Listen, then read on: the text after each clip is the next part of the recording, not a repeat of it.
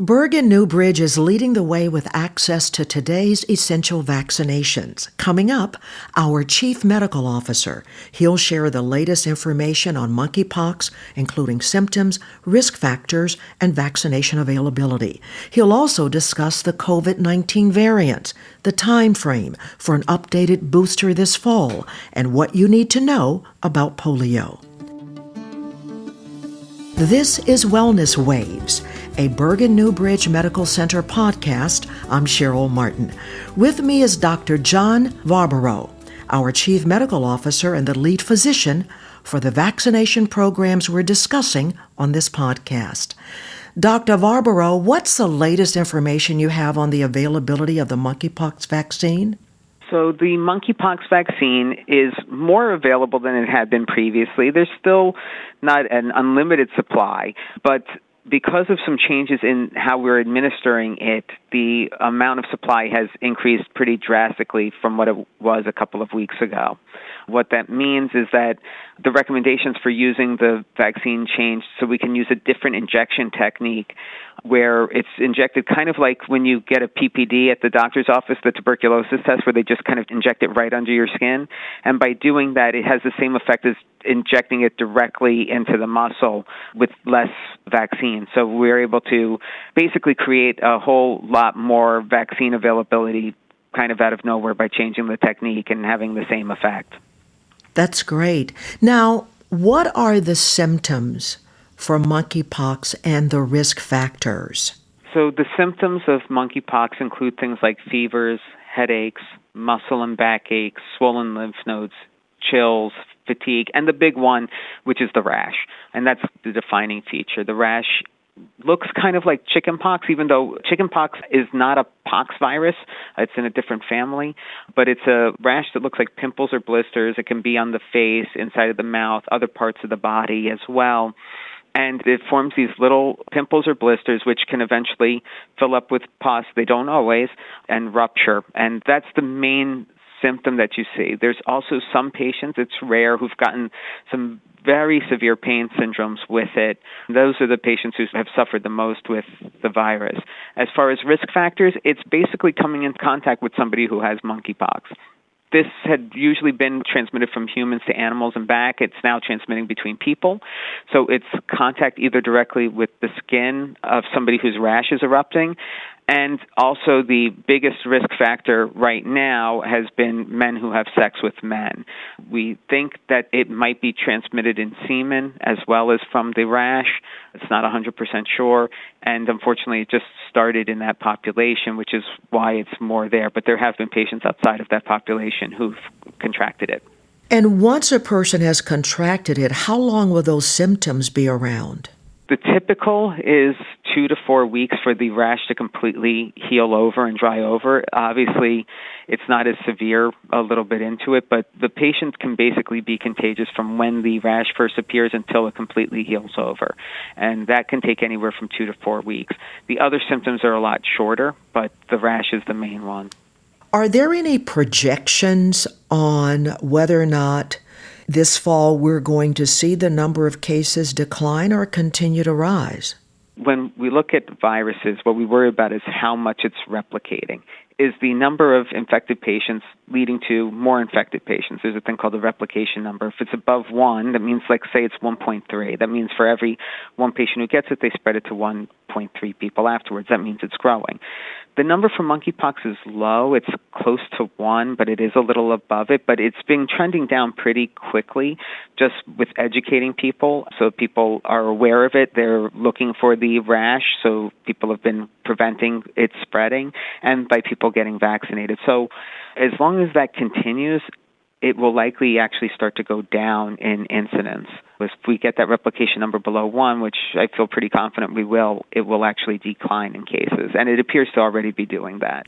Let's turn to COVID-19. What can we expect this fall? A new variant?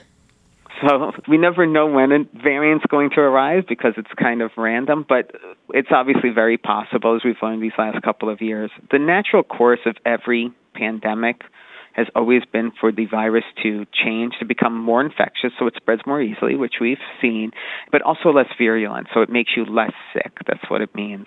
Because if you stop and think about it, it's not in the virus's interest to make you really sick. The ideal for a virus would be if you got it and never knew you had it, so you spread it to a lot of people, just from a pure evolutionary standpoint. If it makes you so sick you can't spread it or other stuff like that, it's not a very good at being a virus. So I would not be surprised if there's a new variant, but as more variants arise, we can probably expect it to get less and less sick-making, which is what we're seeing. It's still not flu yet. It's still a pandemic, but it's much less severe than it was 2 years ago, and it'll continue to trend that way. Would we see an increase? Probably. Also, the other big thing we know that we've learned over these last few years is that ventilation is a huge factor in the spread of COVID-19. It's why the cases tend to go down in the summer and go up in the winter here in the Northeast, but have kind of been reversed in southern states, right? If you remember at the beginning, there were low cases in Florida, and then they had their spikes in the summer because in Florida, people stay inside for the air conditioning in the summer. It's the same reason why flu season comes in the winter. It's because people are indoors and it spreads more easily. So as the weather gets colder, we'll probably see an increase in cases just from the ventilation effects. What is the status of a new booster vaccine? So I'm sure people have heard, it was just announced the other day that it passed through the first stages, this variant-specific booster.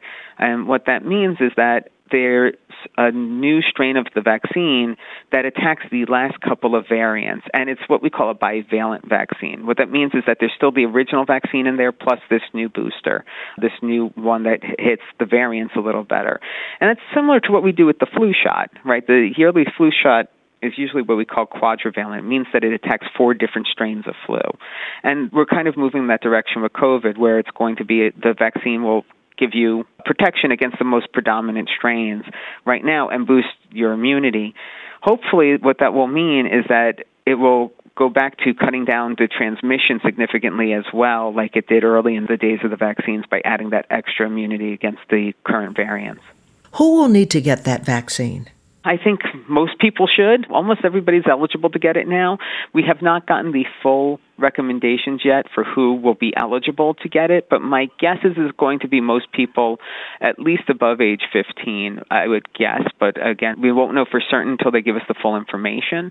But I think that especially a seasonal vaccine is probably wise, as we spoke about, as the winter and the fall months come along and people are more inside. Having a boost of your protection is probably wise. It's the same philosophy on getting a yearly flu shot for people who are at risk of getting the flu. With COVID a little more prevalent right now, not everybody's recommended to get a flu shot yearly, but right now most people would be recommended to get the COVID shot just to give them seasonal protection at the very least. And then once again, if a person never got the first round of COVID vaccine, would they have to get that first before getting the booster? We've not gotten full recommendation on that question yet. Right now, it looks like they would get the regular dosing first, but it's quite possible that they'll tell us we can give first shots with the new formulation, but we've not gotten that full recommendation yet. Doctor, is there a rise in polio cases?